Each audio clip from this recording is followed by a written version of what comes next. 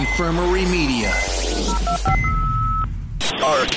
People engaged, it's time for dueling decades. The Matrix and Blade versus Bloodsport and Renegade. Strap on that cap, bust out the power glove. Come fight for what you love. Dueling decades. Poop culture, popping pins, dropping hand grenades. Van Halen locked in Mortal Kombat with David Gray. Banner Ballet and Sick, Iron Maiden, GNR. Come fight for what you love. Dueling decades. Broadcasting from the Podcast New York studios, it's the adult-only retro game show where the decades battle for supremacy. Because it's your history, we just fight for it. Welcome back to Dueling Decades. I am Mark James, and this week we are back with a most excellent week experience battle, as I will be representing August 1972 alongside this week's other duelers. First off, dueling with August 1985, say hello to Man Crush. That's right. It's the week experience. So it's August 18th through the 24th. I got a 7-day window of 1985, and 1985 is a juggernaut. It's going to be tough for you guys. I'm letting you know right now. It's coming. Also returning to the panel this week is the host of the Video Rangers podcast, dueling with August 1992. Please welcome back to the show, Mike Ranger. Hello, everyone. I'm Mike Ranger coming at you from the top of the Aggro Crag with August 16th through 22nd of 1992. And as always here on the show, we need somebody to make us face the music. So straight out of 15th century England, all rise for judges Diane Franklin and Kimberley Cates. Hello. Hello, sister. Nice to see you here. And nice to see you too. What have you been doing today? Oh, just trying to stay safe, not get COVID. I would say that's the most important part. Right? I saw you with your masks, your golden mask. Yes, I have a golden mask and a golden gloves. That's the new thing for princesses. We're going to wear golden gloves instead of the plastic ones. Thanks for having me back on, by the way. Well, thanks for coming back on. Thanks for having us. All right, ladies and gentlemen, the following contest will be held under Dueling Decades rules. The judges' coin flip shall decide who picks first out of the 5 Dueling Decades categories: movies, television, music, news, and hot products. A judge's ruling will determine who wins each round, allowing the victor to choose the next available category.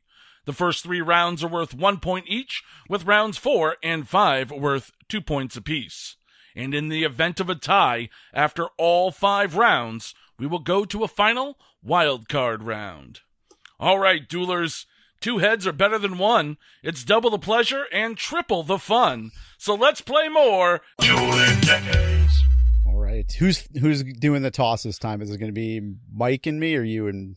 The toss this week will be between Man Crush and Mike Ranger. Okay, Mike, what do you want to be, the front of the Bill and Ted's Excellent Adventures video or the DVD or the back? I will be on the front. All right, so you're the front, and then Man Crush, you're on the back? Yep, I guess so. Okay, you're on the back. I haven't All won right, a toss in weeks, so let's see what happens here. Okay, ready? Here we go. And I guess Man Crush is starting. Oh, shit. Did not expect that. All right, Man Crush, you won the toss. You have control of the board. What category are we going with first for this week experience battle? You know what? Let's start off with TV. All right. Let's go there first. Start with the weakest. All right, let's go. August 18th, 1985. And here's a show that actually premiered a week prior to the week that I had on HBO. So we get the second episode of this hit series. The premiere is a bit bizarre, though, because, and this is probably a sign of the times, see, they actually snuck a couple episodes of this into their programming in December of 1984. And I'm guessing it was like a pilot test. I just didn't think that cable ran like that, but this is 1984, 1985. So I suppose it's possible that that's why they did it. And they must not have believed in this show at all at the time, because it premiered August 10th. And that premiere episode was slated at 11:30 at night on a Saturday. I think HBO was probably a little apprehensive at the time, because up until this point, all the cable networks had failed to create a hit comedy series. But that all changes right here. because this is kind of a pivotal change for HBO programming.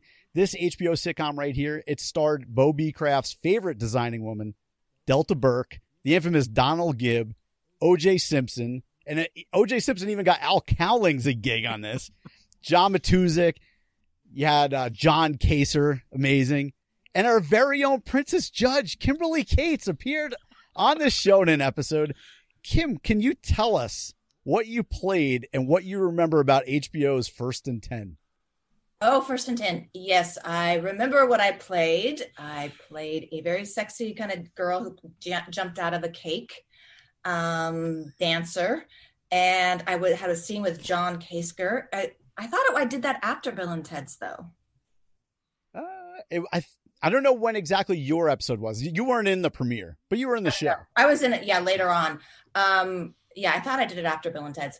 But yes, it was, I remember, it was fun. I don't remember a lot with it, except for I remember that John Kasker, and we had a fun dancing scene, and I was the girl that jumped out of the cake. And I remember I think I met OJ, and I think I met, the lead actor who played the football player. He was the quarterback, and he was... when you were on the show, maybe... Was it Christopher Maloney then? No. Yeah, the quarterback changed on First and 10 every season. Every year. Which was kind of weird because every year they won the Super Bowl, but then they changed their quarterback. Okay. Anyway, so I remember doing the show, and I remember it was just a lot of fun, and it was one of the first things that I did. So that's all I remember. Is I just remember playing a girl jumping out of a cake. All right. Well, the show, if anybody didn't know, the show actually parodied professional football with the fictitious California Bulls. It would last for 7 seasons. It would get nominated for multiple Ace Awards, and they would actually use footage from the now defunct USFL to use during the series. So, a matter of fact, if you head over to Prime and you play episode 2 that I'm talking about right now, you'll see the LA Express on the field towards the end of the episode. It's not actually the California Bulls. First and 10, what was cool about it is they would tackle some really progressive stuff for television at the time, which the major TV networks couldn't do. You had Delta Burke's character. She won the team in a divorce battle after she finds her husband in bed with the team's tight end, which you didn't see anywhere, and that actually happened. Then there was lots of nudity in the show. You had what was the linebacker? There was like a limp-dicked linebacker, and they talked about him through the whole series. I forgot which guy it was. They had that. You had the kicker would get deported. I mean, the show did everything at the time. But I think the version on Prime, if you're going to go and watch it, it is the horrible syndicated version, which everything's cut out and there's an awful laugh track on it. So just be aware if you're going to see that. But this right here, this is episode 2 of First and 10, August 18th, 1985, with the episode called The Opener. And finally, a successful HBO original comedy. And since then, they've had plenty. So that's my first pick. Wow. All right, Mike Ranger, what do you have for the television round? Oh, well, let me tell you, Mark, it's something very exciting because on August 16th, 1992, the television drama Secret Service debuted on NBC and ended 21 episodes later on November 17th, 1993. The show was hosted by President Gerald Ford's youngest son, Stephen Ford.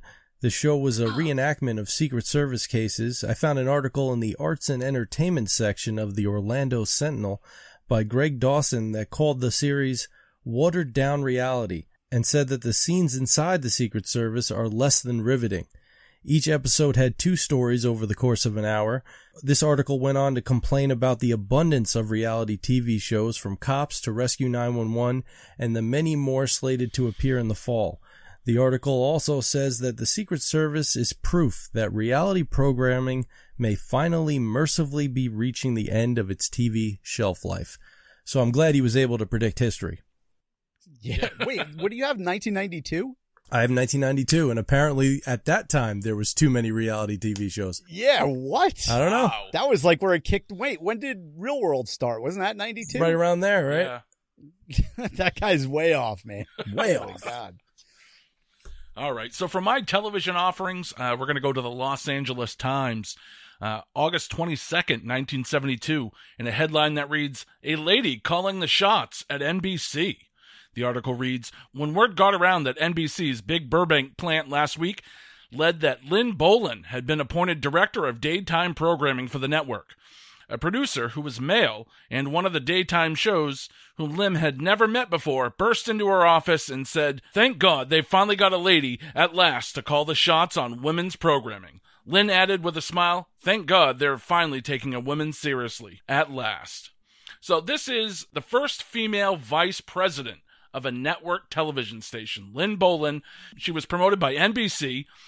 She originally started her career working in commercials, producing documentaries about Twiggy and Crisis in America and Martin Luther King.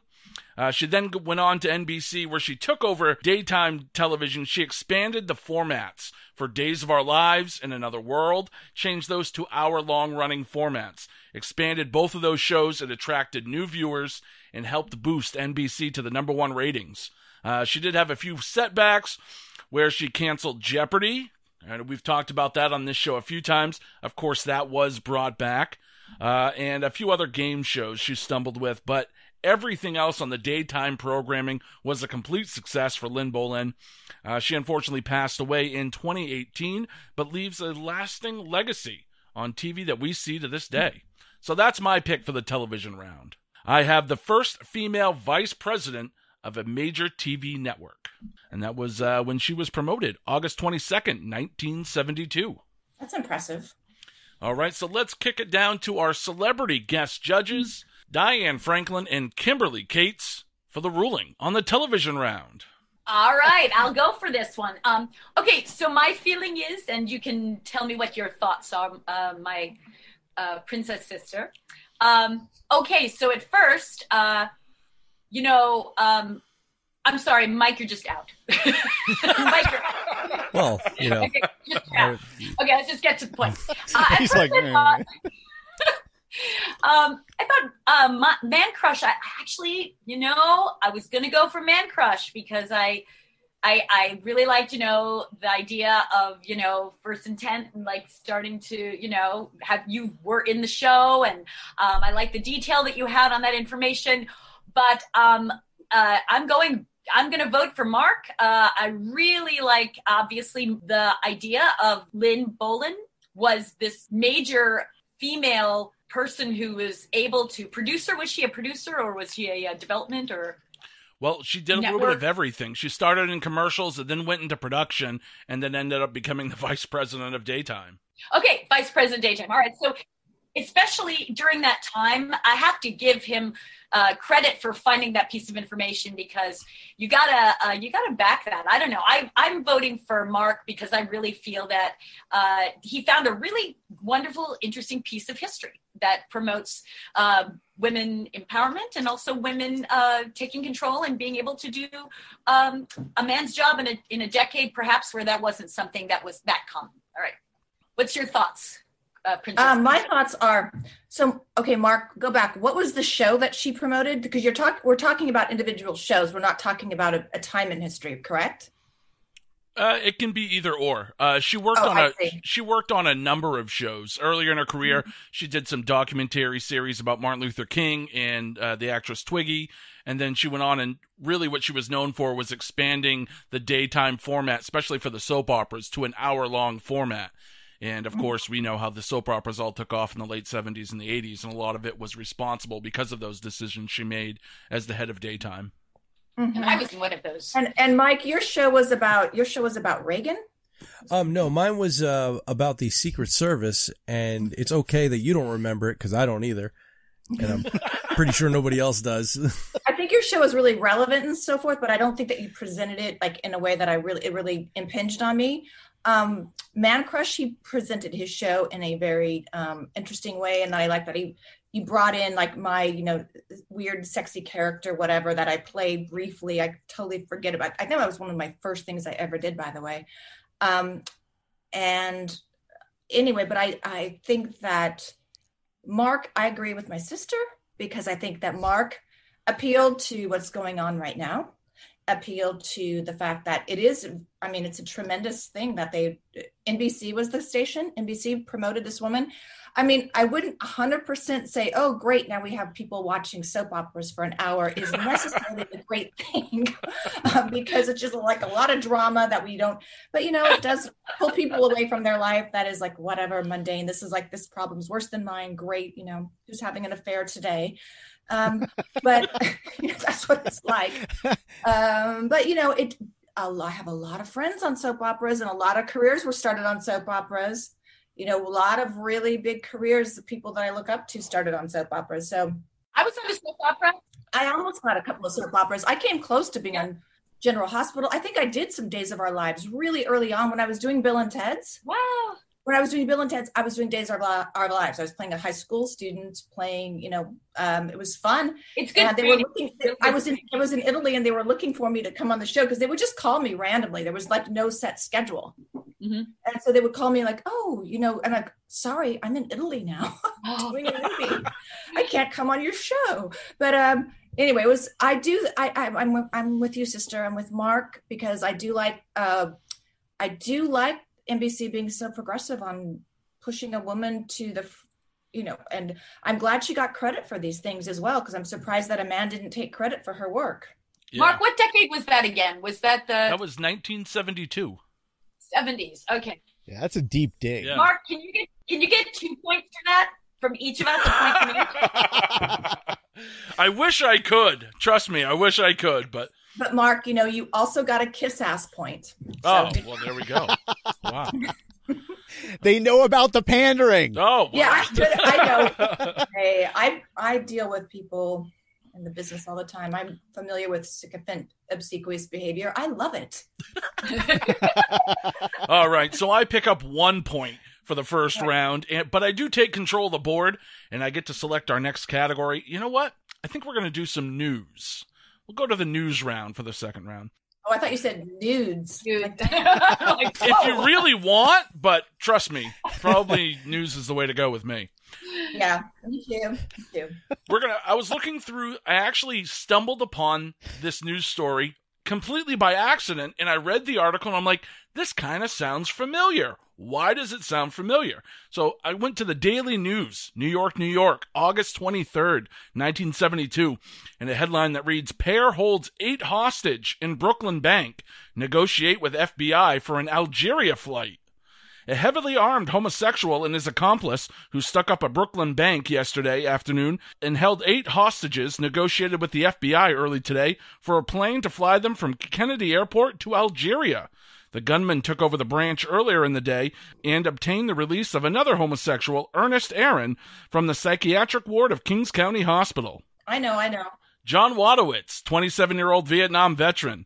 Yes, of course, this is the story that inspired the movie Dog Day Afternoon, where John Wadowitz broke into the bank. He robbed a bank to get money for his lover's sex change operation. Great movie. That's love. It is an absolutely fantastic movie and a more fascinating story if you look deep into who John Wadowitz was as a person and as kind of a character. He was very much an eccentric.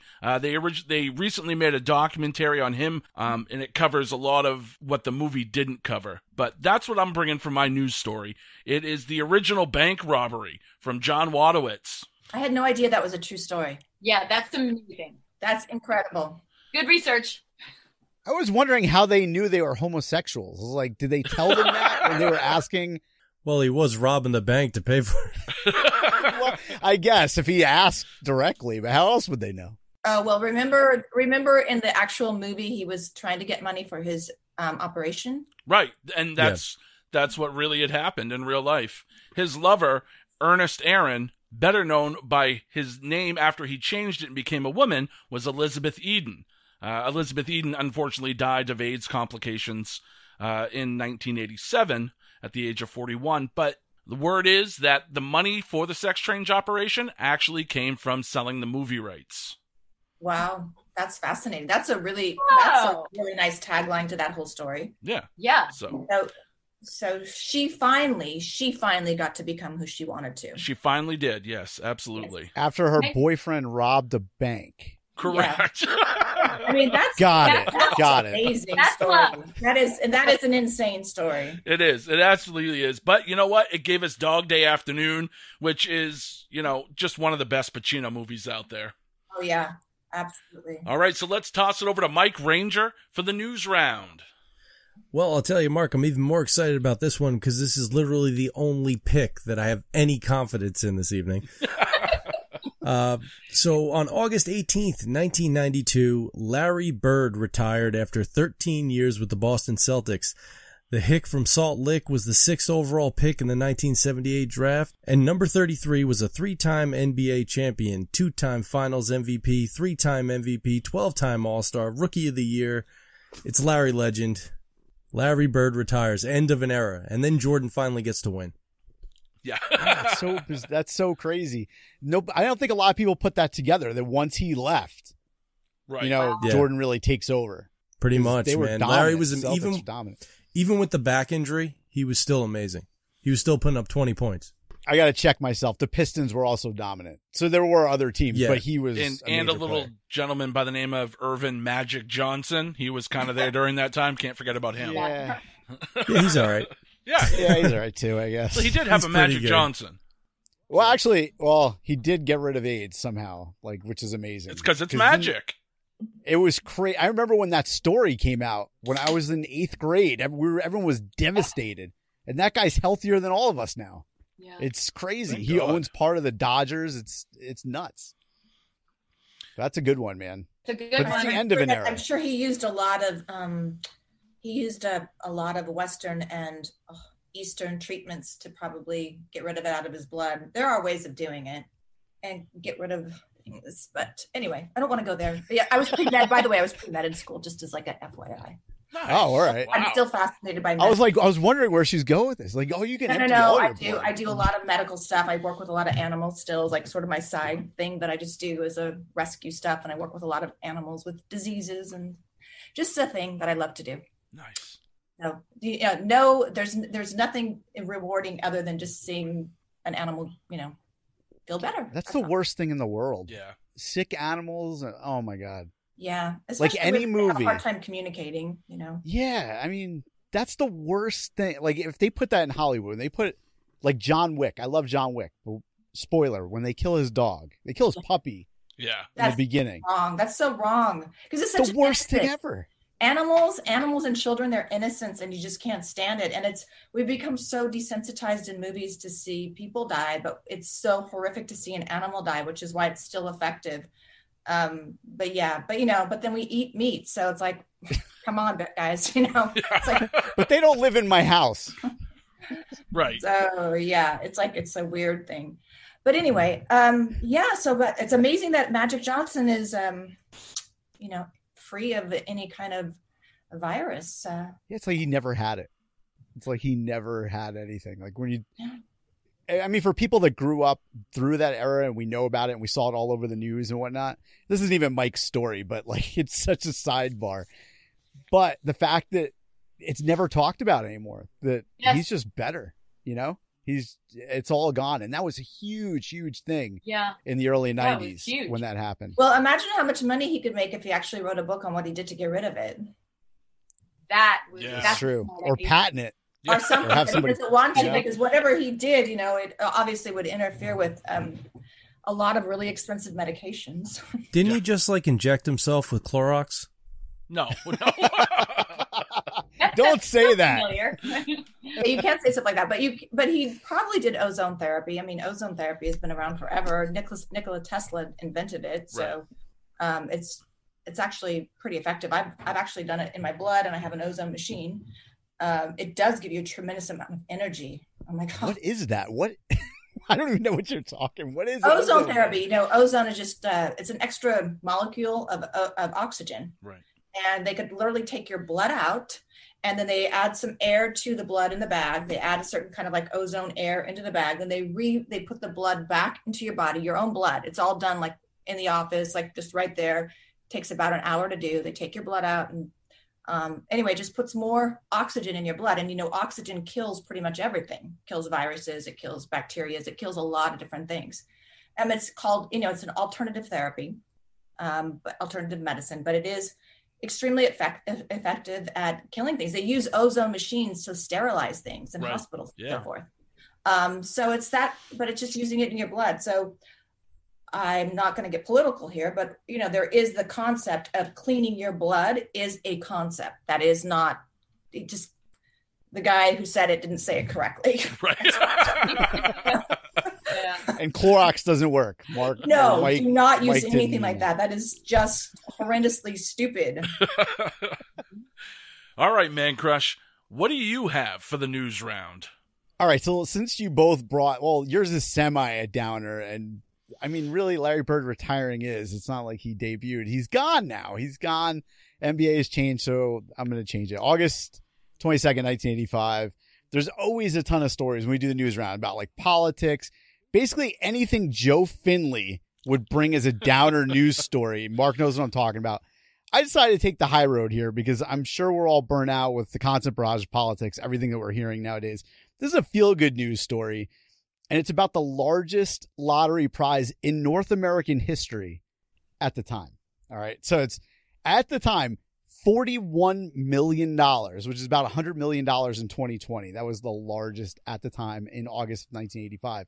Now, by comparison, the largest jackpot ever now was in 2016, and that was the Powerball. It was $1.6 billion. Oh, my God. So it's insane where we've gone. But they sold 37 million tickets for this lottery. At the time, it was the biggest thing around. Everyone wanted to get in. It was a New York State lottery. So we had 3 lucky winners, all right? Somebody from Brooklyn, somebody from Albany, and Kelso Manuel Garcett and his 20 immigrant co-workers at a printing press manufacturer in Mount Vernon, New York.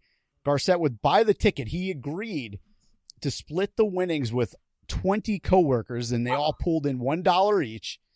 Garcett and all 20 of his colleagues, they were all naturalized U.S. citizens. Nobody was a citizen of the United States.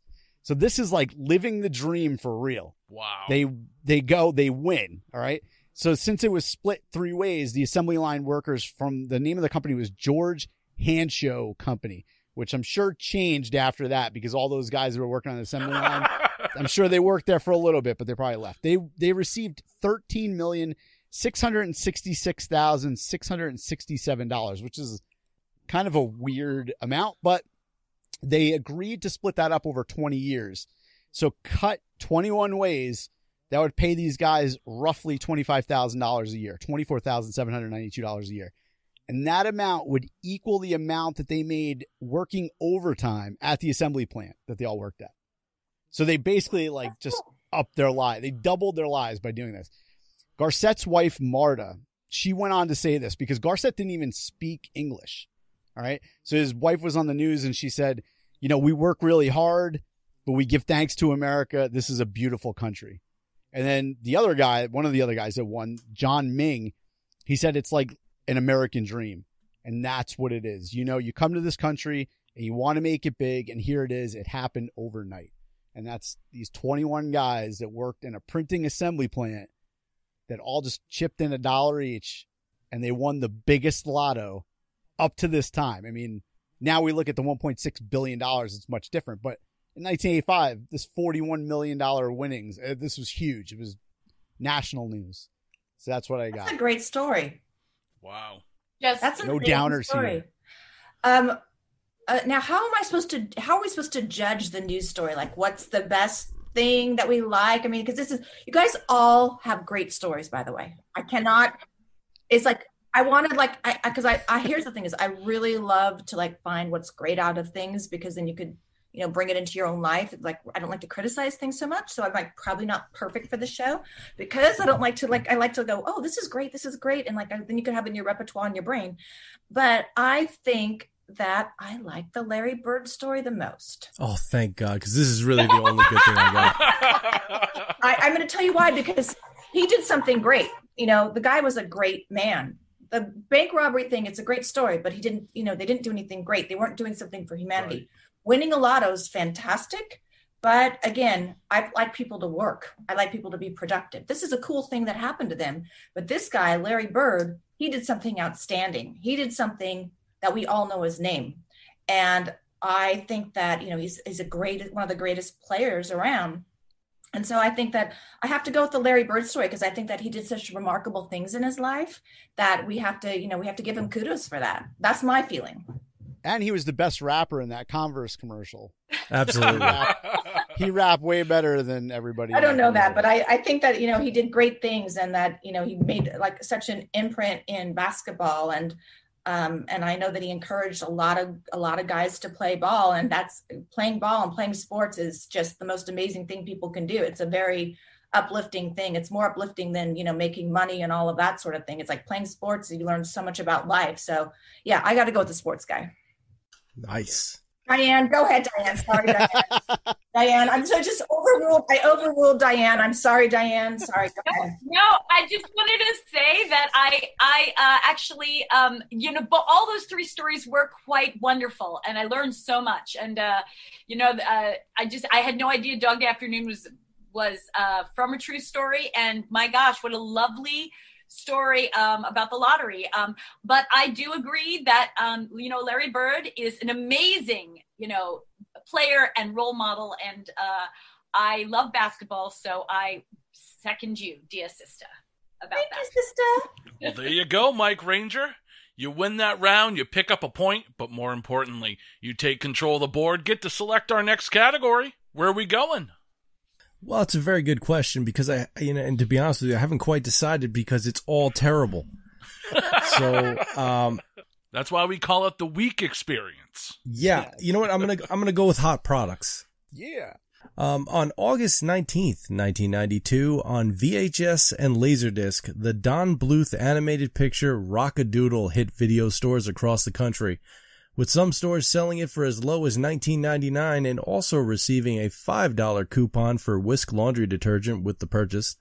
The action animated musical was loosely based off the 1910 comedy play Chancellor, and was such a commercial failure in theaters, it forced Don Bluth's studio into liquidation half a year after its release. Now, what's important here is not so much that this movie's terrible, but that my mother brought it home for my younger brothers, and I had to fucking watch that thing at least 30 times. Oh my God.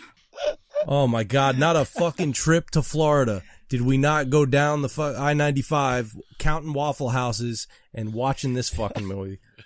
Oh. That's great. I don't know what this is. I feel sorry for you. It's Rock-a-Doodle. What is this about? I don't even remember this movie. Well, I actually think that Bo likes this movie. Oh, of course. He likes Cop and a Half. Oh, well, who doesn't? I mean, Burt Reynolds. And you got Whisk, right? You got Whisk. Hey, and I mean, you got the coupon. Think about that, Yeah. Hey, kids, watch this video. I'm going to do some laundry, maybe lean up during the driver, maybe catch a spin cycle. Oh, God. Does that even work, please? I don't know. That's what they told me in Great Outdoors. If it's in a John Candy movie, it's true. I know. It's funny. It's a funny concept. All right, guys. So for my hot product, I went to the Des Moines Tribute, August 23rd, 1972, and I found yet another one of these review sections in the newspaper where they talk about new household products. It's the member of the Tribune's women's page staff. They've been reviewing new products that they've been finding in the grocery stores. So one that they point out here is a new release of Square Bologna, which I guess is the first time to hit the stores. But the products I went with were a pair of new cereals.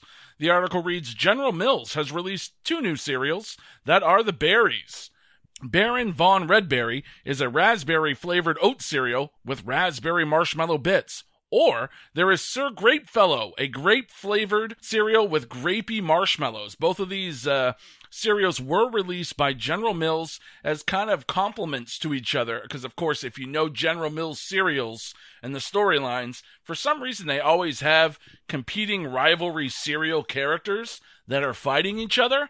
And Sir Grapefellow and Baron Von Redberry were no exception to this.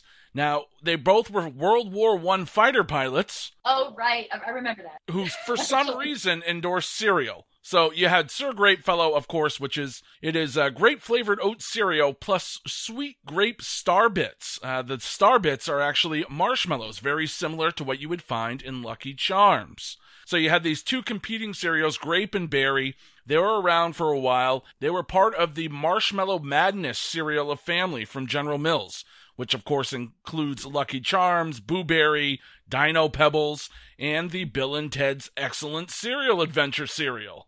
So Oh my God. it's Wow. all in the That's same family. I loved the marshmallow cereal as a kid. Oh my goodness. It's like all that sugar was so divine. It's funny you say that because I was reading the ingredients lists for both of these cereals, and, they're relatively the exact same, other than raspberry versus grape, but it lists off the first 10 ingredients, and the number one ingredient in this cereal is sugar, so it's good. You know it's good, and you know that it's like the worst thing to eat before school because then you crash. Like your first class is you're crashing. Right. So yeah, that's like it's brilliant. Those minds that make that stuff. God. So that's what I got from my hot products. More sugary, great breakfast cereal introduced to us in 1972. Sugar plus sugar. Yeah. Man Crush, what do you have for the hot products round? Sweet. So is your hot product diabetes? Yeah, it could have been, yes. Okay. Juvenile I just diabetes. wanted to check. All right. Juvenile diabetes. Juvenile diabetes. 1972. That's what they were doing.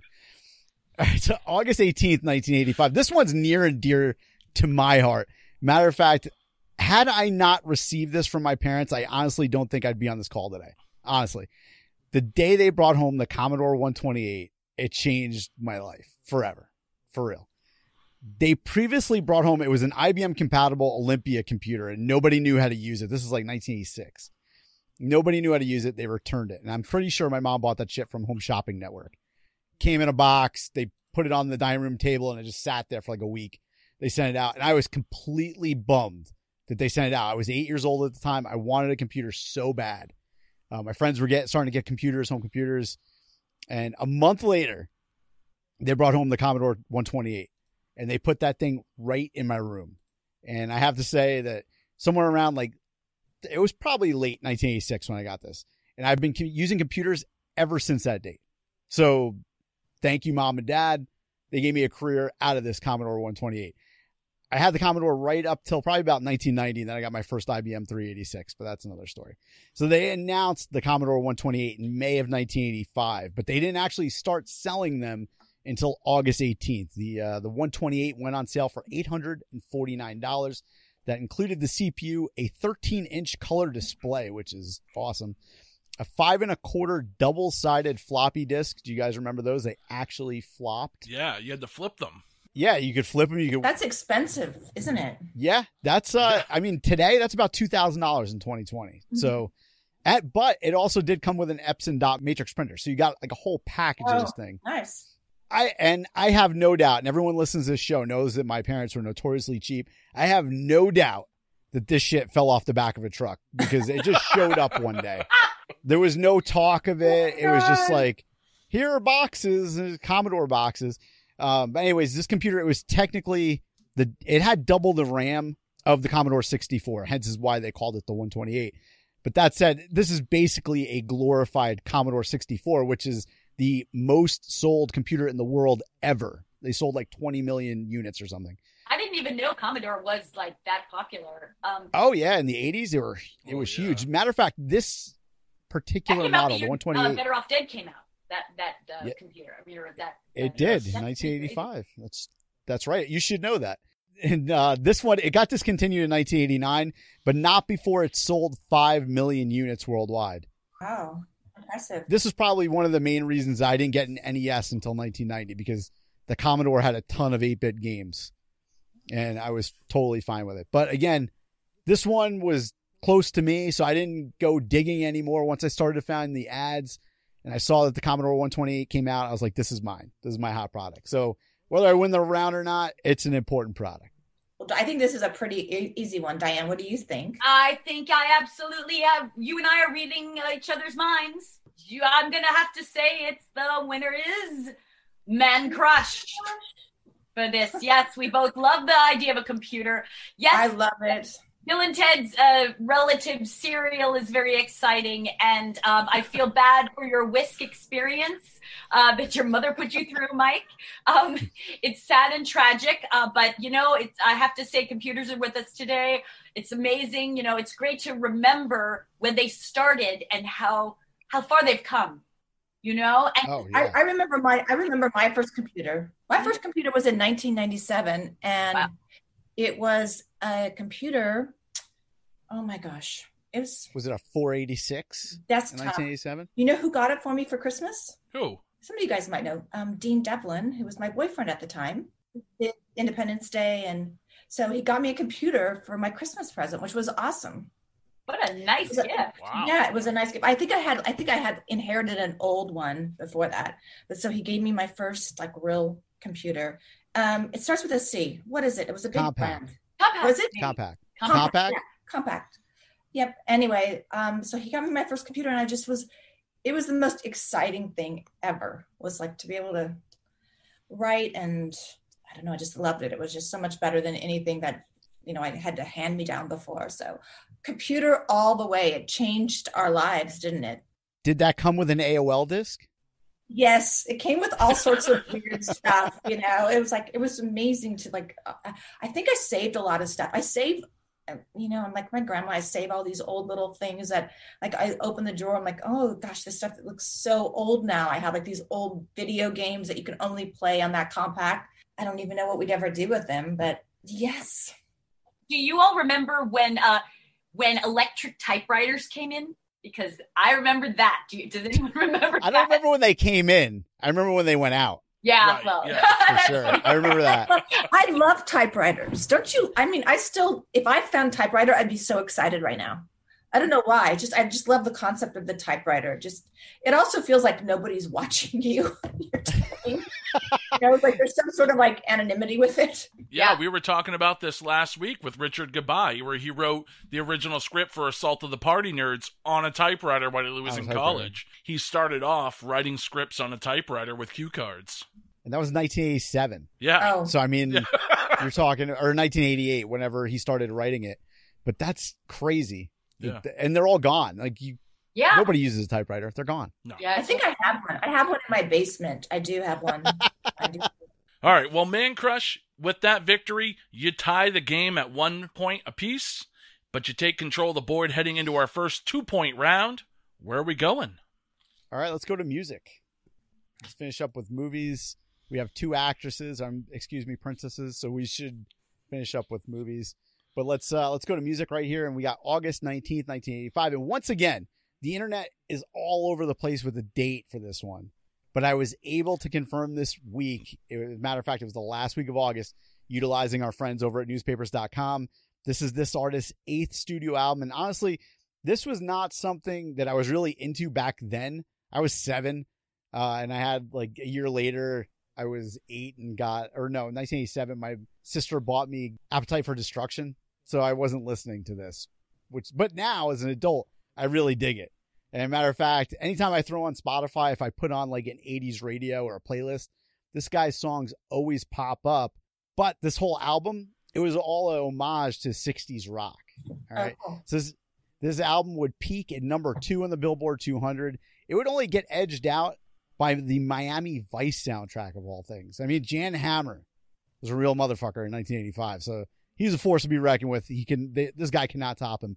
But this album would be certified 5 times platinum and spent a total of 22 weeks within the top 10 of the Billboard Top 10 in 1985. It would have 3 singles, which would also find their way into the top 10 of the Billboard Hot 100. You had Small Town, which would reach number 6, Lonely All Night, which would also reach number 6, and ROCK in the USA, which would climb all the way to number 2, which is not too shabby for an album that's only 41 minutes long. And Rolling Stone would peg Scarecrow by John Mellencamp as the 95th greatest album of the 80s, which is not too bad for a week experience episode where we only get 7 days to pick. But this album, like I said before, is an homage to the people he grew up listening to that shaped him. So he mentions in this album, James Brown, Young Rascals, Jackie Wilson, Mitch Ryder, Frankie Lyman, and Bobby Fuller, amongst others. And I don't know if anybody knows this, listen to the show. I'm sure some people do, but Bobby Fuller was the guy that performed I Fought the Law. And he died mysteriously. Like they just found him one day dead in his vehicle with a bunch of weird like hemorrhages all over his face and his torso and his legs or whatever. They never knew what happened. Matter of fact, on his autopsy, it's checked off as like, weird death, suicide with question marks. They don't know what happened. So it's very weird. But anyways, when John Mellencamp would go and he'd play in Fuller's hometown in Albuquerque, his family was so appreciative that he mentioned Bobby Fuller on his album that they gifted John Mellencamp the belt that he was wearing when they found his dead body. Whoa. I mean, it's kind of weird. Yeah. But I figured, I was like, yeah, why not? I'll tell. It's crazy stuff, though. This is the classic album by John Mellencamp, Scarecrow, and that was released August 19th, 1985. Cool. All right, Mike Ranger, what do you have for the music round? Oh, well, just nothing but more continued excitement, Mark. On August 18th, 1992, the Steve Vai created teen metal band Bad for Good released their one and only album, Refugee.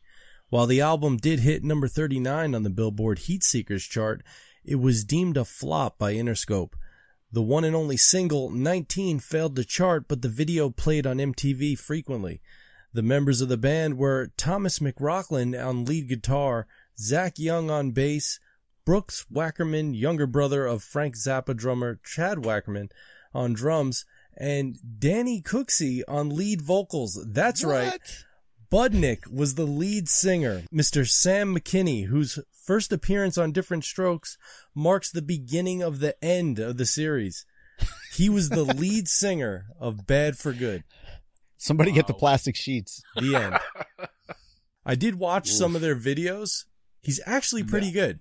The band's not bad. It's just a little weird. Wait, Steve Vai was in the band or he created the Steve band? Vai discovered like one of the kids and then ended up producing this album and putting this band together.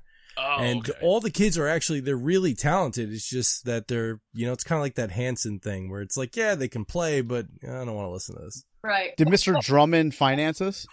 No, Mr. Drummond, unfortunately, was doing what he normally does, and where he doesn't supervise his children. And they get kidnapped or get caught up in a Did bank they record robbery this or in the a bike shop? They tried to finance the album through the bike shop. Oh, yes, Mr. that's Horton terrible. was executive producer on this. Okay, and what was the band called again? Bad for Good. Bad for Good. Okay. Yes. All right, so we'll go over to my music selection, which could be bad or could be good, depending on the way you look at it. Because this song is definitely memorable. It was the 12th best song of 1972, and it only reached the top of the Billboard charts and held on to that number one position for 1 week only. Oddly enough, it just happens to be the week I have, August 20th through the 26th of 1972. And it's by the band Looking Glass. It's the song Brandy, You're a Fine Girl. Everybody knows this. It was one of the most requested songs by radio DJs in all of 1972. And if you were born in the early 70s and your name is Brandy, chances are you were named after this song. The name Brandy was the 353rd most popular name in the United States. In 1972, it jumped to 140th. And by 1973, the first full year after the song was released, it was the 82nd most popular name in the United States. That's impressive. That's very funny. So Wow. the writer of the song and frontman Elliot Laurie did an interview not too long ago where he talked about the inspiration behind the song. There's been a lot of conspiracy theories behind this, of who Brandy is as a woman. Who was she as a character? Of course, the song itself is kind of like an old sea shanty who tells of a barmaid who is in love with somebody, but his one true love is not Brandy, it is the sea. And he just can't be with her as he ships off back to sea. So there's been some speculation that it is about a New Jersey woman who kind of had an affair with a sailor, and there's like this big tombstone and monument to her. That is not true. It was actually about a high school girlfriend of his he had, whose name was Randy. But he didn't think that singing a love song about Randy was going to fly too well. Much like when Kiss wrote the song Beth, it was about his girlfriend Becky, and he didn't think Beck would be a great love song, because who are you singing about, Jeff Beck? Well, he didn't want to sing a song about Randy, so he changed the R to a B, and we get Brandy. And this was just an amazing song. I love that song. It really is. Paul Stanley of Kiss, who I actually just mentioned, wrote that Brandy actually helped him write the song Hard Luck Woman. And Barry Manilow's song Mandy, very similar to Brandy, was actually originally written and released as Brandy. But then when Brandy, You're a Fine Girl by Looking Glass came out and was such a huge hit, he changed the name of the song to Mandy. Oh my, that's great. So, I mean, that totally destroys everything I've learned from Can't Hardly Wait about the Barry Manilow song. It was originally Brandy and not Mandy, so that's what I got for my music round. Brandy, You're a Fine Girl hit the #1 spot on the Billboard Hot 100 charts. How does that go? It goes, Brandy, You're a Fine Girl. You don't know it? Because in my head, I just keep singing Mandy. You're a fine girl. You make, I don't know what the words are. Several octaves above my voice range. But that's my music pick. Brandy, You're a Fine Girl, hitting the #1 spot on the week of August 20th through 26th, 1972. But that's hard. And what was your John Mellencamp song was what? Actually, I had the whole album. I actually came with a debut, not just 1 week where it hit #1 like Mark did. I came with a whole debut of an album. It's the John Mellencamp Scarecrow that actually had 3 great songs on it. Actually, the whole album is pretty good. But Small Town, Lonely Old Night, and ROCK in the USA. Yeah, ROCK in the USA. That's a big song. Yeah. That's a good song. I don't know. This is a hard one, isn't it, Diane? Most difficult. Most difficult. Yes. Well, I think, why don't you pick it for you, and I'll follow up this time.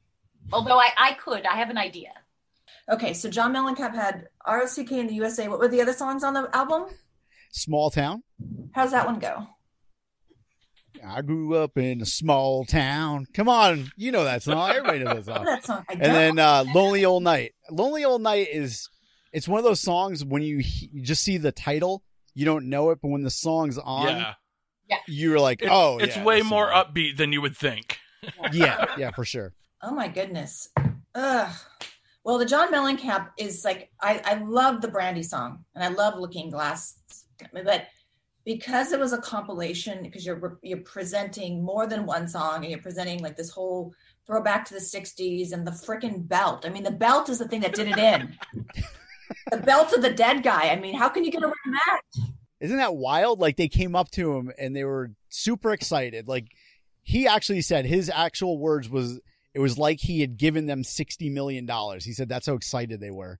And they just presented him with this belt that he wore when they found his body. Because he sold the belt on eBay and got $60 million. Wow.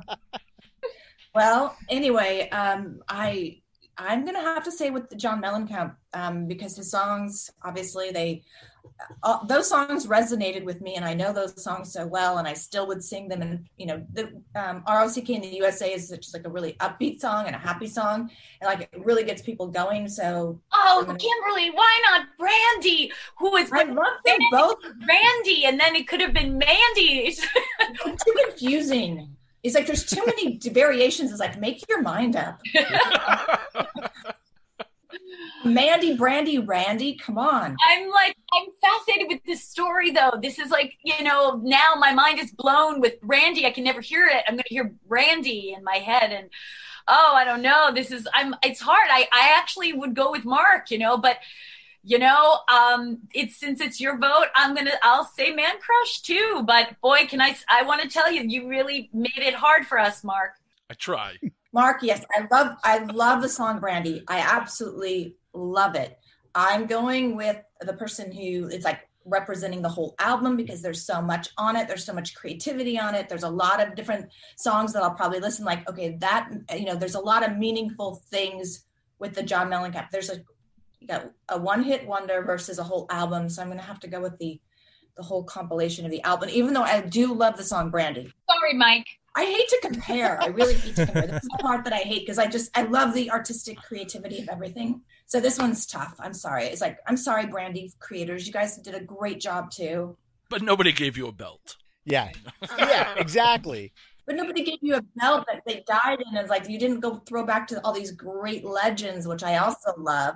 And yes, homage to the 60s also, right? Homage to all those great legends is also, it's hard to get around. And I'm sure John Mellencamp, like, you know, this was part of like the sell thing for the whole, as I say, movie, the sell for the whole album is like, it's a throwback to all this. And it's like, oh, it makes it cooler. And it does make it cooler. So, yeah. And it was also about like believing in yourself and like corporate greed. There was like all this stuff that went into the songs that he wrote about on the album. So they sound really upbeat, but if you dig into the lyrics on them, some of them are about some dark things, kind of like Born in the USA. Like a lot of people think that's like a really positive song, and you read the lyrics, it's not that as positive as you think it is. No, so not at all. It's a mix. I'm going to go listen to these lyrics now. Since it's so easy just to look up the lyrics online. It's just... Oh, yeah. You don't need the cassette anymore to like open up 12 times. You know? Read the print real small in the liner notes. I'll just say, Alexa, read me the lyrics. John Mellencamp's. Oops. Oh, God, she's talking to me right now. Alexa, no, stop. She's literally talking to me right now. She can hear everything. It scares me. Doesn't that... Did you ever think about that? That thing listens to you all day, just waiting for you to say her name. Waiting, and also she can hear me even if I whisper. Oh, yeah. It's kind of like my wife. She's exactly like a... Well, what? Anyway. I'll be getting a text any minute. Yeah, for sure. By the way, do you know that Alexa has a feature that I found? Because I had this weird thing come on a month or two ago. I was talking really creatively to somebody, and then the next day, Alexa comes on and says she has a beta program for an AI, and she wants to converse with me, which was kind of interesting. So I conversed with her. She mostly talked about sports. And I think it's this beta program now. When you talk to her, you can say, Alexa, let's talk trash about, so there's somebody that's a trash talk, and it's all about sports trash talk. Have you guys done that with her before? No. Yeah, Alexa has a sports trash talk, and she'll tell you any trash talk that people say about whatever trash talk is. But yeah, she'll tell you like what I said, Alexa, what do you think of the LA Lakers in trash talk? And then Dwayne Johnson comes on and says like some really, yeah. I shouldn't know it now, but I have to tell her to talk trash. And it's hilarious. I'm sure like, especially sports guys will love this. So check it out. I've never done that, but I did waste money buying the Samuel L. Jackson voice on my Alexa that doesn't really do anything. So I just wasted 99 cents or whatever it was. But this is free. The sports talk, I think, the sports trash talk is free. I'll go upstairs after this and talk to it while everybody's in bed. Yeah, she says some funny things. I mean, she said some funny things when I asked her some questions about Michael Jordan, and yeah, it's funny. Wow. It's hilarious. All right, Man Crush. You jump out to the lead heading into the final movies round. Let's see if you can hold on to that lead. Well, since I won that round, I'm going into the last, and Mike didn't really get talked about at all last round. I'm going to let Mike go first. I'm going to defer. Nice. Well, look at that, and I'm just going to give you the gift that's going to keep on giving all year long, because on August 21st, 1992. We saw the release of the notoriously hilarious comedy The Gun in Betty Lou's Handbag, directed by Alan Moyle and starring Penelope Ann Miller as Betty Lou, a small-town librarian who finds a murder weapon and confesses to a crime she didn't commit to get attention, because she was nobody until they found the gun in Betty Lou's handbag. The film was panned by critics and grossed $3.7 million against an estimated $13 million budget. So this movie sucks, but more importantly, I was watching the trailer for this thing, and it dawns on me that Penelope Ann Miller plays Brenda in Adventures in Babysitting, which is a total fucking mind blow because I love that movie. I don't think I ever saw that. And I see Adventures in Babysitting? No. I've seen that. I'm confused. Wait, wasn't Adventures in Babysitting Elizabeth Shue? Yes, but Penelope Ann Miller plays Brenda in that movie, who's her best friend, who's stuck in the bus station, loses her glasses, hilarity ensues. It's awesome. Keith Coogan gets stabbed in the foot, gets one stitch. Yeah, exactly. One stitch. I like her as an actress. I think she's good. I like a lot of her stuff. She's been in a couple of really good things. Yeah, she's in Carlito's Way. She's in Freshman. Yeah. She's in a bunch of stuff. And what's funny about this one is I remember this movie. Like I remember the trailers before things I would rent. Like it seemed to be like kind of that movie that you always kind of saw or heard about, but you didn't actually watch. Right. So. Well, the concept of it sounds good. They could do so much more with it now. It sounds like, like I see it now like a lot of visual effects, and I see it more magical. When you gave me the log line, I got all sorts of other images with it, but I can imagine if it's not, I can imagine it could also the trailer be actually I want to see it after watching the trailer again. So I actually am going to order a copy off of Amazon, but Yeah, The Gun and Betty Lou's Handbag. Just another fantastic pick from what's been a fantastic evening for me. Mike and I have an awful problem where if we talk about a movie, we have to buy it. Or if somebody else in the episode talks about the movie, then we have to buy it. Yeah. It sounds like, hey, maybe you guys could do some remakes here. You're like stirring up some like imaginations here, but we have talked about a prequel to Over the Top that's come up quite a bit. There's so much that has to be explained. How did he get into arm wrestling? When did it start? Oh, I don't even know. Over the Top? Is that with Sylvester Stallone? Yes, yeah, it the is. arm wrestling movie. Okay, yeah, I kind of. That's what 2020 needs now. We need more arm wrestling movies. Yeah. Well, you can pretend to arm wrestle over Zoom, right? Good. I'm sure there's an app. No, that you could probably do. Look at my hand in the camera. Nobody probably even arm wrestles anymore. They just use an app on their phone to do it. Right. Yeah. We need to bring back the real deal, and we'll bring back this prequel. But you did mention like redoing the movie, so I wanted to ask, since you guys have both been in movies for so long, Keith Coogan explained this whole thing about 3 or 4 weeks ago, how the studios redo everything every 35 years, otherwise they lose the rights to the writers. And what do you guys know about that? Because now there's more, what was that one with Will Smith that's coming out? Will Smith and Planes, Trains, and Automobiles with Will Smith and Kevin Hart. Okay. And the people in our Facebook group, if you guys aren't there yet, www.facebook.com/dueling decades. There's over 11,000 people in the group, over 50,000 people on the page. So to listeners out there, if you're not there, go there. But a lot of people have brought that particular remake up, and it's been bad. Like the comments, people just don't want it. What are your thoughts about remaking movies? About which movie? Over the Just Top? any movie in general, just any like 80s That's classic. interesting that Keith Coogan said that about. I thought they did remakes just because they're they don't have much imaginations on the studio level a lot of times. That's what we thought. But there is truth to that. But I thought it was every 50 years or every 70 years. I mean, with something going into the public domain, it's easy for them to like relicense, though. All they have to do is like take the product and relicense it out on a DVD or like remaster it. And then they could still maintain the copyrights with the Library of Congress. So that's not exactly accurate. What Keith said, maybe there's truth to it. I don't know. I mean, he's touching on something that could be true because you can lose it into the public domain, but not after 35 years, after 50 years or 70 years. It's a lot longer than that. I mean, every single, like a book is different than music is different than a movie. But yeah, you do have to, he is right. I mean, otherwise you could lose the right. There's a tremendous amount of old films and things like that in the public domain now, which is always fascinating to look at and see what you can, bring some life to. I think there's a lot of classics that just really shouldn't be touched. It just, and there's some brilliant movies out there that just, it's not so much the story that makes them great. It's the people that are in them that make them great. Like these, Right, the chemistry. The chemistry. And there's so many different, there's so much stuff. It's alchemy that goes into making a movie. There's just so many things that you try to recreate in a sequel or another one or like a remake.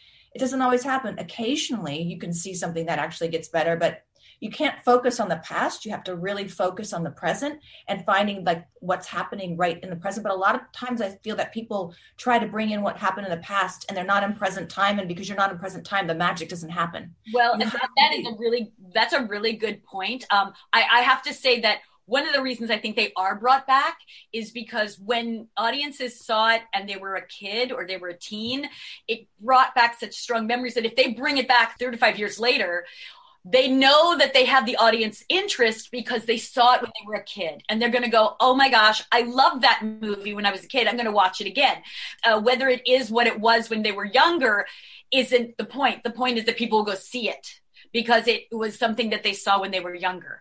I think a lot of sometimes people who produce things, they're not looking at what made it great originally and then like bringing back some princesses. I don't know. Could be. Diane. Oh my gosh. You're hilarious, Diane. And it would bring back those memories. I think that that's really the thing that would make that if they got that would be great. But well, let's throw this out there. What movie has ever been remade that you guys thought was better than the original? Scarface. The Thing. The Thing? John Carpenter's The Thing. And I actually like the original a lot, but I think... You like the remake of The Thing?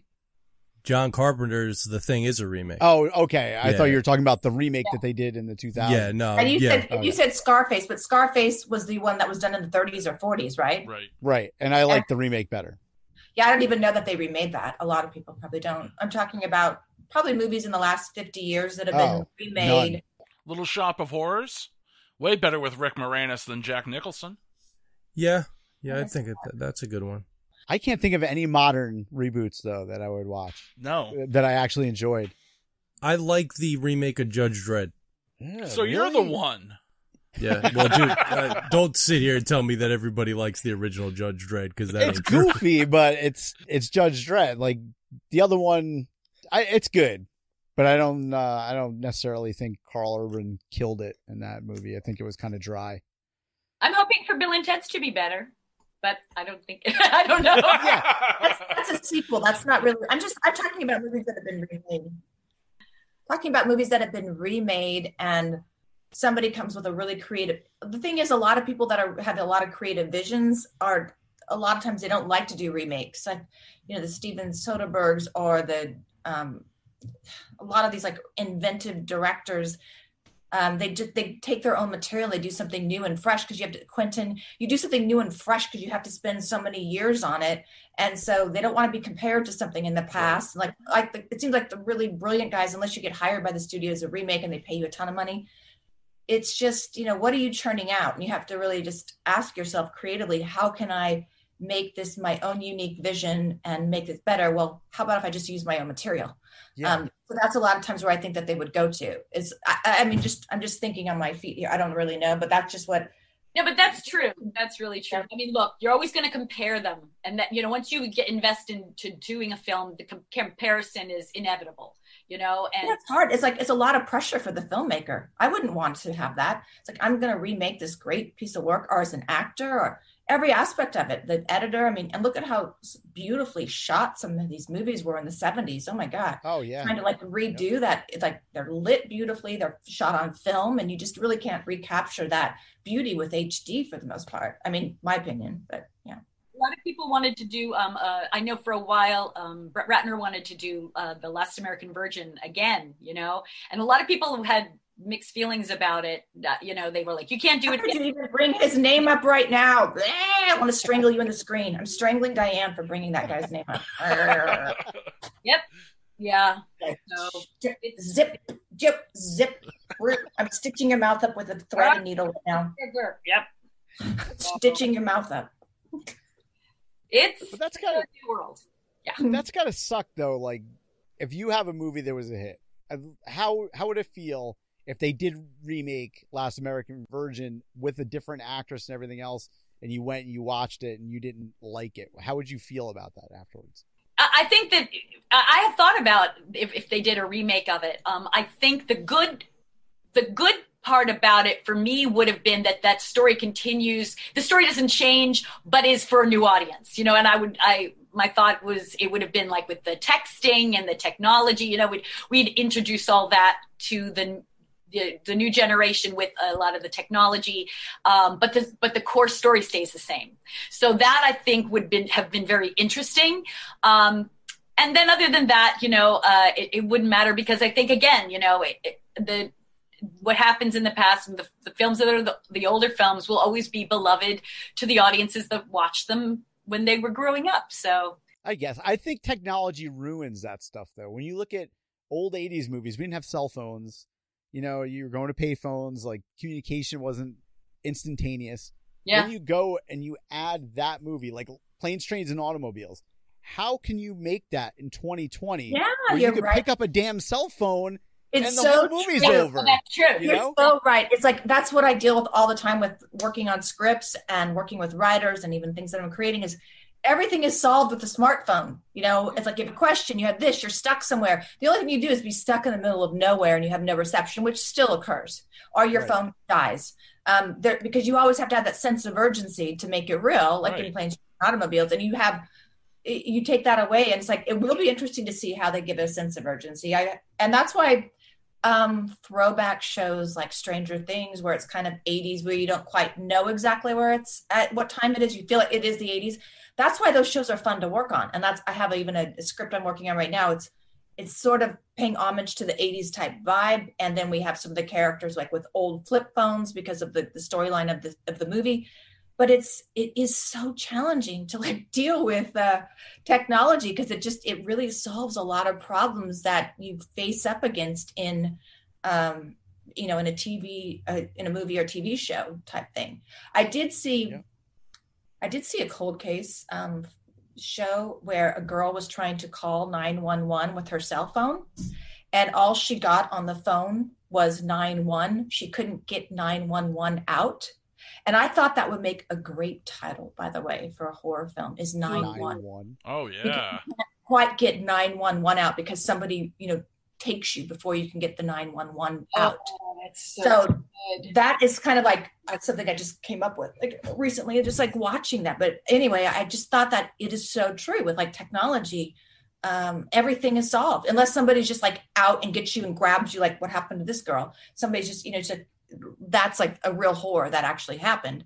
But that's what you have to put into a script or a movie, is something like that happening where you are ripped away from your cell phone or you're ripped away from it and you just, right. You have to escape. That's a good horror film. That's a good, let's endanger film, Danger in the Woods. She has to escape and get away because my girl would not die. Mm-hmm.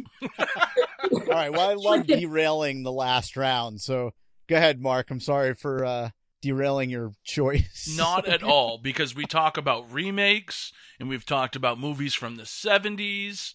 So this fits right in, because this is a movie from the 70s that I hope they never remake, because it's just a classic. Now, this movie came out August 25th, 1972. Now, it's a familiar story about an African prince named Mama Walde who travels abroad not to seek a wife, but to seek Count Dracula to have him help him stop the slave trade. Now, unfortunately, Mama Walde gets turned on by Count Dracula and turned into a vampire and renamed Blackula. So I give you the classic blaxploitation film Blackula from 1972. Oh my gosh. Now, 200 years later, a pair of interior decorators find the coffin of Blackula and transport it to Los Angeles, where he awakens with an unquenchable thirst for human blood, of course. Now, if you guys are interior decorators and you happen to buy a coffin to decorate in your home, wouldn't you check to see if there's a dead body inside? And wouldn't you notice that, wow, this seems a little heavy for its size? And you'd look, but they never look at what's in the coffin until they get it back to Los Angeles, open it up, and of course, Blackula comes back. So just an absolute cult classic. You can catch it online now. It still holds up. No, it doesn't. No, it doesn't. It does not hold up whatsoever, but it's a great time. It's fun.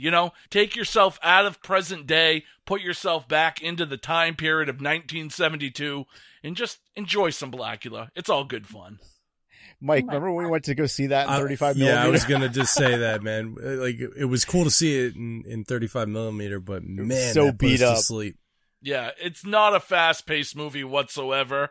And that was one of the things with like 70s films, a lot of those horror movies it was a slow, quiet burn. But Who was the actor in it? The actor in it was William Marshall, played Blackula himself.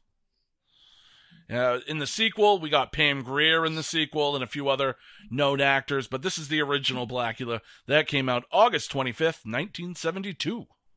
Wow. And when I say ours was beat up, I mean the print was beat up. It was beat up to shit. And we missed like half the movie because it was so like tore up. But anyhow. That's okay. We didn't miss much. That was a long day, man. That was like 15 hours. It's like we're getting down into the worms. All right, Man Crush, why don't you wrap up this game, see if you can hold on to the lead. What do you have for the final round, the movies round? All right, so let's go to August 23rd, 1985. So when we pick dates for this show, we do a couple things to make sure that we're not overlapping with old episodes. After we check that, we make sure that we're using a date that hasn't been used in the last like 6 to 8 weeks. So needless to say, it's pretty random selections. Then when we decide on a date, Then we decide what we're going to do, like week experience, best of, worst of, genre based, et cetera, et cetera. So when we land on a pick like this one, it's purely by chance. It's serendipitous. This movie right here, it's a staple of my collection. I probably watch it every couple months. I actually have the poster right outside the Dungeon studio here. And while it was not a box office juggernaut, it does have better staying power than some of the top movies of its time. And as we talked about last week with Richard, sometimes numbers do not tell the entire story. And in this case, there were juggernauts this week that this movie had to compete with. You had Back to the Future that was number one at the box office. You had Return of the Living Dead. You had Ghostbusters. Serious competition at the box office. I'd say this movie challenges the popularity of those movies now, but it also blows away the other top box office movies of that time during that week. Volunteers, this movie kills. Year of the Dragon, this movie kills. Summer Rental, I'd say it kills. And then I would give it the nod over Teen Wolf, Pee-wee's Big Adventure, and Cocoon, and European Vacation. All those movies. Yeah. Summer of 1985. It's probably one of the best movie seasons in history. And we can add this movie to that list. All right. So this movie, it brought in just about $10 million at the box office, which is about $25 million in 2020. But the aftermarket and cable, like the cable networks, they just completely cemented this movie in cinematic history. So if you're a fan of skiing, ruthless paper boys, jackets made of pure aardvark, gelatinous mashed potatoes, snorting jello, international languages of love, Van Halen hamburgers, blowing up your neighbor's mother, throwing away perfectly good white boys, attending high school for 7.5 years, John Cusack, Curtis Armstrong, and Diane Franklin, then the Savage Steve Holland classic Better Off Dead is right in your wheelhouse. So released August 23rd, 1985, Better Off Dead. Oh gosh, you made this so difficult. Yeah. I understand. My mouth is dropped open. I'm friends with Savage Steve and another person in the movie who will remain nameless. Hi, Diane. Oh my gosh. Wow. I know that movie. That's how I knew Diane. That's how I was like super excited to like be in a movie with Diane for Bill and Ted. I was like, oh my God, I'm in with this girl. I just was so excited because I love that movie. So yes, well, that's Man Crush. Yes, Man Crush. I love the details that you provided. There were so many things I didn't know about it. And I'm so honored that you have a poster outside your mansion. Oh, yeah. It's right out over there. It is. By Yeah. the way, what studio released that movie? It was Warner Brothers. CBS, Warner Brothers. I don't know if it's the same thing, but yeah, together. Yeah, and it was, I remember the coolest thing, when it came out, they put it on the big Warner Brothers, like they have the Warner billboards. Brothers building has those big posters outside. Those big billboards outside. Yeah, and they did. Yeah, they paint your picture up there. Yeah, I was like phenomenal. I was driving by and they were in the middle of painting it and I was like, oh my gosh, it was crazy. That's so cool. Yes. Oh my gosh, Man Crush, you are a doll. Thank you so much for finding that. Well, go on. Tell me more details. All right. So this is who you were competing with that week. Tell me more about All right. So the movie. top 10, 1 week after you've already been in the box office, you guys were not in the top 10. Nope. Right, but this is the top 10. Back to the Future, still. Wow. Teen Wolf at number 2. Pee-wee's Big Adventure was at 3. You had Volunteers at 4. 5 was Year of the Dragon. 6 was Return of the Living Dead. 7 was Summer Rental. Then Ghostbusters is still there at 8. Then you had National Lampoon's European Vacation. And 10 was Cocoon to round out everything else. Oh my gosh, what a bunch of great movies. Yeah, Weird Science was there too. True Genius was there. And they weren't even in the top 10 either. No Hot Chili on that list? Hot Chili did not make it. But American Ninja came out the next week, if we're talking about canon films. Wow. Oh, that's hilarious. That is phenomenal. That's amazing. And yeah, that film still holds up. Absolutely. I think it does. I mean, I hope it does. I'm writing a book about it now, so I hope that people will, check in with me. I'm trying to get it done before the end of the year. I'd love to go to a drive-in movie theater and see all the movies that you just listed. Wouldn't that be fun? Not in one night, obviously, but I would love it if I could. I would love it if they had like all those movies at a drive-in, and we could just, because those are fun movies. Yeah. Back to the Future, I haven't seen that in so long. Yeah. And Cocoon, that's a wonderful movie. And just, I don't remember Year of the Dragon. And Better Off Dead on the big screen. That would be amazing. Better Off Dead would be so much fun. And a drive-in. It's really fun. I love drive-ins. Oh my gosh, what great memories. You guys don't have drive-ins by LA? You'd think we could have a lot of them. No, because the real estate's so expensive, you know. It's like a lot of property to take up for a drive-in here. No shit. But I think there's some probably down in Orange County area. Not as much as there should be. I mean, we're out of I heard somebody's bringing them back recently. One of my friends told me that somebody's bringing back more drive-in movies. I hope because the whole COVID thing, it's a lot safer, obviously. Yeah. We just went this past Friday. Well, I'm going to just have to say Man Crush crushed it. You crushed it. Man Crush. You were in the movie, so buckets, wasn't me. It's very nice. I'll be the second vote for that movie because I love that movie. I love Diane in it, and I love Savage Steve Holland. I have met John Cusack, who's a really cool guy. So yes, I have to say definitely that movie. You guys all did really great, though. Mark, Mike, you guys really presented well. Mark, I still think about your first story, the news story with the whole thing with the bank robber. That is so incredible. That was based off a true story. Yeah. Isn't this interesting? It's just fascinating, the stuff they come up with and the details. Brilliant work, brilliant research, you guys. You guys should write some movies or screenplays. I'm sure afterwards you're going to be. How many years have you guys been doing this show? 2. It's been 2 years. So like after year 5, I expect you guys to like start producing or writing movies or both. Well, we just switched over to sounder.fm as our new host for our podcast, and they transcribe everything. So hopefully we can pull those transcriptions and we can get ideas from those. That would be awesome. I was thinking about that the other day. Yeah, but what do you think of that idea for a horror film? 9-1. You need the dash in there. So it looks it's like 9. Right? Yeah. Right. Because it's like and you just have like the cover is just like it's just the phone with just like the 9-1, but it's like not the full thing. But it gets the concept. Let me ask you guys this. Why do they not do, because they're always successful when they do it. Why are there not more 80s, like they have timepieces and they do time period pieces from the 1800s and the 40s and the 50s, but nobody does like any 80s stuff. There's like a couple here and there. Why don't they do more of those? Because we'd watch the hell out of those. We do every time they offer it. I do 80s in the stand. That's what I do. So wait a second. What are you talking about? You're talking about remaking 80s movies? No. I mean like make a movie brand new, but set it just like Stranger Things. Put it in the 80s. Give me a movie that sets place in 1986 or 1989 or 1983, like right there.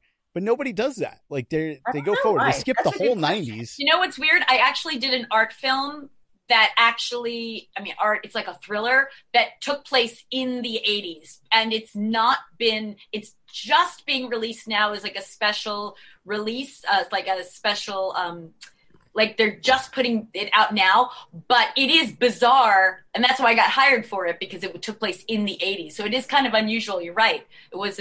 It's not common. Yeah, that's a good question. I don't really read many screenplays that take place in the 80s. I don't get it. We had the guys on from Summer of '84. It was this horror movie that was very gritty, and these guys did their research. They everything in the movie down to like the G.I. Joe walkie-talkies, and they did a fantastic job, and it was an indie movie, and it was great. And I haven't seen anything else come out.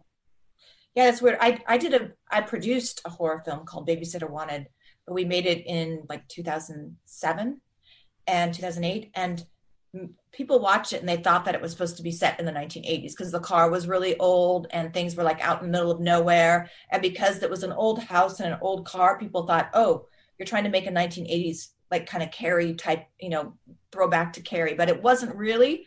I mean, because we did make it in 2007. It's just that it could have been Anywhere USA, Anytime USA almost, which I also like doing that. I don't like to put a time on movies if you can get away with it. Yeah. Horror films you can do that with, like especially if you kind of make these horror films like out in the middle of the woods where it could be a tent, any tent. It could be a tent from the 80s or it could be a tent from now. And you got a Coleman stove. Well, that could be anytime. And you got the scary guy. So those kind of movies, I like the timeless element of things as well. But yeah, the 80s films actually do that, but it's always one thing that gives it away, which is technology, which you guys talked about. It's technology that gives away the era. in everything. Yeah, you go to pick up the phone and you're done. Yep. What phone do you pick up? End of the movie. Oh, you're here to kill me? Hold on. Yeah. You're not cutting my thing lines. you can do is no phone reception. Your parents have like banned you from the phone. That's why you don't have it, because you abused it, or your battery went dead. There are apps where you can like block signal for a small area. So that's that's good. Like if you have a really good bad guy, he could do that. Like a techie bad guy, he could ban it.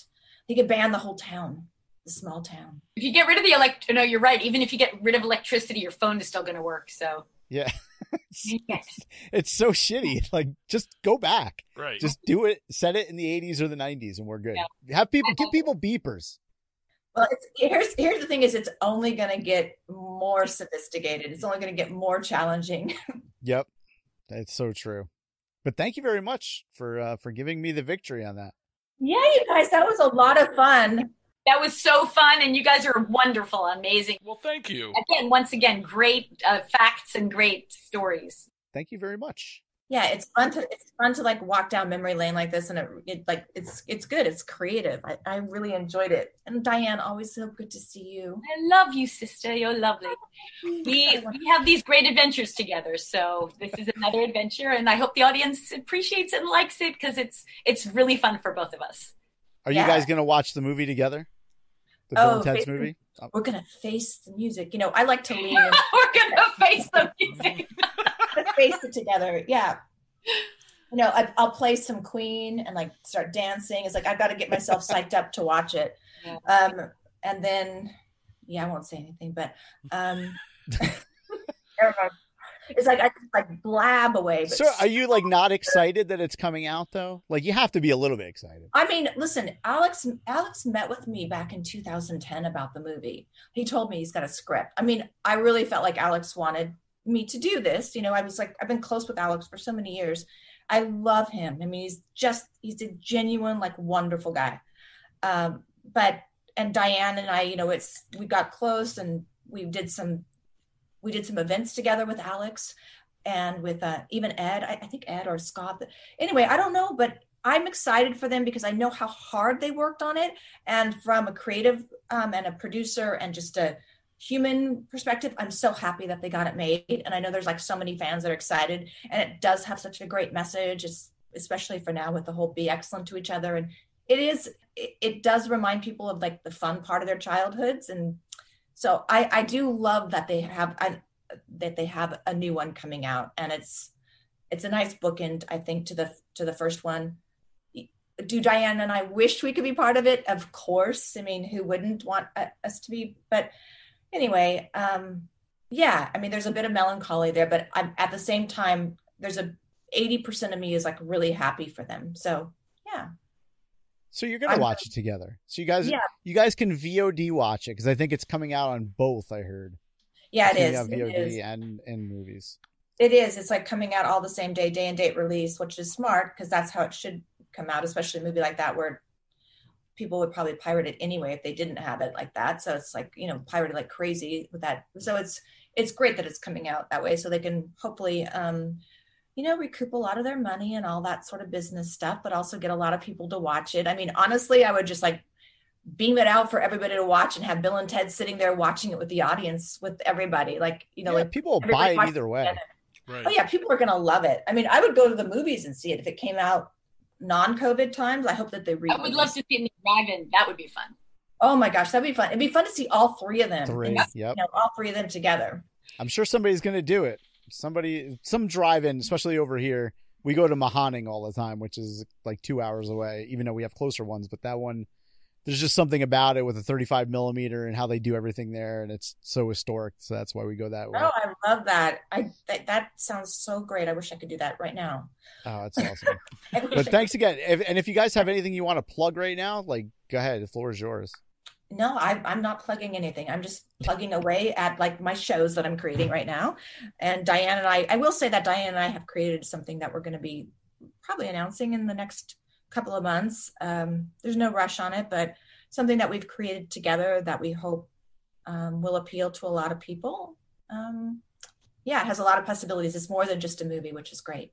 Excellent. Awesome. No hints? Bill and Ted has united Kim and I in a very wonderful way, in a most excellent. I did watch. It has united us, and it has like given me a lot of concepts, and it's always. I think everything that happens in your life, it challenges a person to look at like, okay, that happened, and so how am I going to deal with this? And it's challenging. And I was watching Cinderella the other night, the remake, with my favorite Lily James, who was so gorgeous in the remake of Cinderella. I don't know if you guys saw that. I didn't. I missed that. I've never seen any Cinderella. Oh my gosh. Child. I know. I'm sorry. I talked to you guys. Anyway, it's really well done, but I thought that I related to Cinderella not being able to go to the ball. That's all I can say. When she was like the evil stepmother, like forbid her from going to the ball. And I think that's how Diane and I kind of felt in this scenario. It was like, oh, we can't go to the ball. We weren't invited. So, well, guess back to those cinders, okay? All right. All right, you guys. Well, it was great to talk to you, and fun show. Yeah. Thank you so much for coming on. We really appreciate it. Yeah, thank you. And hope everyone loves it, and we love you guys. And yes, and watch Bill and Ted 3, and watch them all. Yes, watch them all. Bill and Ted's 3. All right. Au revoir. I mean, ta-ta. Take care. Stay safe. All right. Bye. Thanks, you guys. Bye. Bye-bye. All right, duelers. Well, I guess we'll end this episode right here. But in the meantime, you can head over to duelingdecades.com if you've missed a past episode. Subscribe on iTunes, Spotify, everywhere podcasts are available. Now, duelers, keep in mind, if you're listening to this on Wednesday, on Friday, we're going to be having our live trivia night.